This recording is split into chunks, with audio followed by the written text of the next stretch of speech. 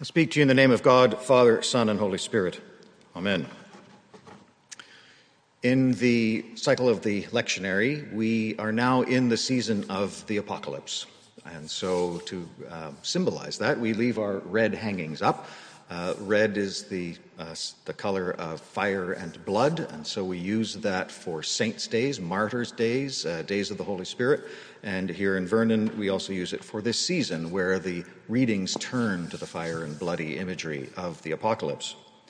And because Gary gets to preach next week, I only get one kick at this particular topic, so I'm doing the apocalypse in general today, as opposed to the specific nuances. I'll touch on them, but really I want to do some reflecting about this apocalyptic tradition within Christianity, because it's big. It's there. Much of the New Testament is based on the assumption that the day of the Lord was coming, and in fact was practically there.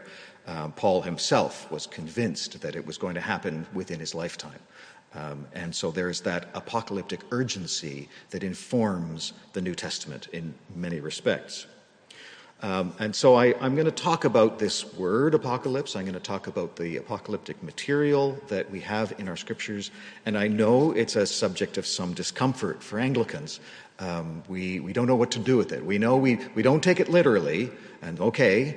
And so now what is my question? So what do we do with it? We're not actually secular. It does need to inform us. If the scripture is divinely inspired, as I believe it is, there is some message here for us in this apocalyptic literature. And if we don't take it literally, what is God trying to tell us through this imagery? So when we don't take it literally, we still have to take it seriously. And so we take it seriously in the sense that we do our scholarship, we do our study, and we come up with that this is, the best expression I've heard is that the apocalyptic imagery is the Middle East dreaming. And the images that are being used to express what their inspiration was are the dream imagery of the Middle East. And so we can say that comes out of a particular culture and time, which is not necessarily our culture. And so we can look for patterns, and we can look for concepts that inform us in our own faith journeys and in our faith practice. Now, one of the standard ways of interpreting the apocalyptic material in certainly Anglican circles is that, the day of the Lord is coming, and there is a way of interpreting that in a personal way. My day of the Lord is going to come at some point. That'll be the day of my death. And the day of my death is like my own personal apocalypse. And so the advice that comes out of it is to live every day as if it were your last. And that's profound and good advice. That's not where I'm going today. I'm going more broad. My scope is a bit more broad. It's more cultural, it's more social, it's more about us as human beings. And my focus is cultural and social because I believe that's what this material is about. It's not about individual people. We can interpret it that way, and there may be a word of the Lord for us there. So I'm not writing off that sermon. That's a good sermon. It's just not today's sermon. The sermon today is on what this means for us as a people and as the people of God. And what is the apocalypse that is informing our understanding of our faith journey and our faith practice? And here I've never been particularly worried about God wrapping up all creation tomorrow, so I better be ready or else I go in the lake of fire. That's never been my particular concern. Number one, because I believe that God is a loving God, and yes, there will be judgment, but ultimately the judgment is built in love. And so that Middle Eastern imagery of that massive torment and punishment is not something that has spoken to me about the God who I worship. Instead, I take a more Greek approach to this apocalyptic material, which is to say that the apocalypse is baked into our experience of existence and creation. And when I say that, I say the apocalypse in the sense of that original meaning of the word, which is an unveiling, a revelation, an unveiling of truth. So where things are under the surface, they are revealed in these apocalypses. And for me, an apocalypse is an experience that happens within history, and it comes and goes. There are times that are particularly apocalyptic, and there are times that are less apocalyptic. And the apocalyptic times, nobody wants to live in an apocalyptic time. But at the same time, there is a blessing and a work of God in the time of apocalypse, in the sense that things become very clear and obvious that were hidden in other times. And so I think about our time right now. My first thought upon moving into this section of the lectionary is, why couldn't this have been in August? It would have been perfect. August was a literal apocalypse. I mean, we had fire in the sky and darkness. I mean, I looked over the hills of Spalmsheen, and it looked like Peter Jackson's Lord of the Rings with the Balrog emerging from the crypts. It was fire and smoke. And in the midst of that, we had a global plague going. I mean, all we needed were locusts to fill out the horsemen of the apocalypse. We were in it. And what was interesting to me about that is that from the perspective of that experience, certain things about this literature start emerging that I couldn't see because I had not been in that kind of experience prior in my life. And so all that is leading up to the one thing that I've got to share this morning, which is there's an interesting through line between Daniel and the gospel. And in Daniel, we have a mention of Michael, the archangel Michael, who's going to be the great prince and the defender of the people. And so this is absolutely part of the Middle Eastern apocalyptic dreaming, that at the time of the great chaos and trials and tribulations, there will be some messenger from God who will defend the people. And I hear this as an expression of that deep longing, because in a time of apocalypse, you realize how small you are. Normally, when things are going along great, you go, oh yes, the might of my arm and the power of my hand has gotten me all that I have. And I'm getting along and I can solve it and I'm capable and competent. And when you are faced with the fury of nature, you realize that you're a very small creature. So you want someone big to take care of you. And so the ancient Middle East dreamed of a Michael, a Messiah, someone who commanded the power of God and the armies of God to keep the people safe and bring about a good result. And so that is baked into our New Testament, where the ancient desire for a Messiah to redeem Israel is what we Christians interpreted our understanding of Jesus. I mean, that became one of the fundamental images of how we understood God to be present in Jesus, where Jesus was the Messiah. That for which the Middle East longed. Except the problem for us and for others is that he didn't look like the Messiah that was being described in that prophetic material. He looked quite different. He looked vulnerable, and in fact he died and got killed by the earthly forces and then rose again from the dead, but he didn't fix everything and he didn't smite everyone with a sword right away. And so that was the fundamental problem of the Christian interpretation of Jesus as Messiah, is that he didn't look like that military Messiah, the Messiah that imposed by force God's kingdom on the earth. And in fact, what we came to understand is that what God was trying to tell us is that the kingdom is something on the inside, and Jesus is the one who fights for us and who brings the kingdom about, but he does this in a spiritual way in our hearts.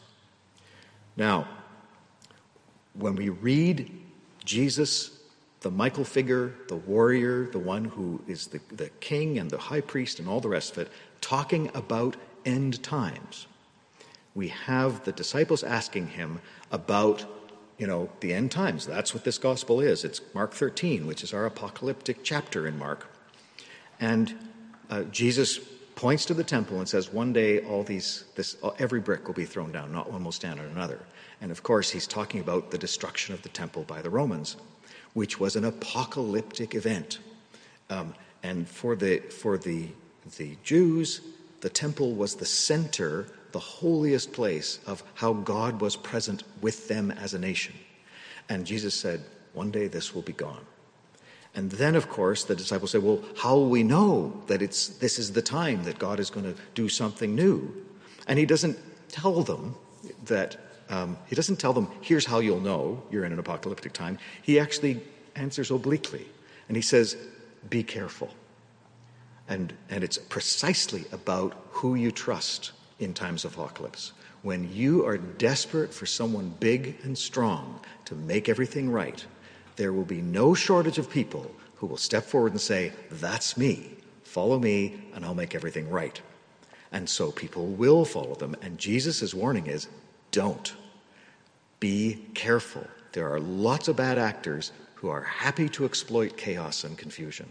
And there's going to be no shortage of people that says, many will come in my name and say, I am he, and they will lead many astray. But Jesus' fundamental point is, don't fall for it. In times of apocalypse, don't fall for the ones who say, I will solve all your problems, because inevitably they are a charlatan at best. Instead, he says, do not be alarmed. And that's the other key point that really stands out for me after this apocalyptic summer, because we were alarmed. The fundamental experience of all of us in that experience was fear. And fear drives us to make these decisions, to follow people that offer a chance, a way out, some sense of security. Oh, if I just do what they say, then I'm going to be safe. And Jesus says, watch out for the fear. The fear is not going to lead you to good decisions. Instead, remember that the end is still to come. This isn't the end. So my interpretation of that is that Jesus is saying we will have apocalyptic times. And these apocalyptic times will reveal truths that we don't see in ordinary times. And yet we need to be calm and faithful and remember that God is involved in all of it. And so we need not to be driven astray by following whoever looks like the leader that we would love to have save us. But we need to be calm and confident in God's presence through the apocalyptic time. And he finishes this little section by saying this is the beginning of the birth pangs, because the other thing about apocalypse is that it is a birth.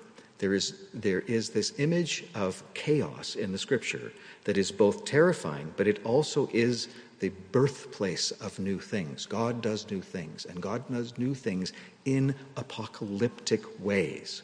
And this is, for me, a consistent pattern of how God intervenes in history and with human beings. So in today's apocalyptic times, the question for me is, where is God in all this? And usually God is present in both hope and in judgment. And so we see in an apocalyptic time, for example, who is serving their own interests and who genuinely cares about others. That becomes really obvious when times are tough.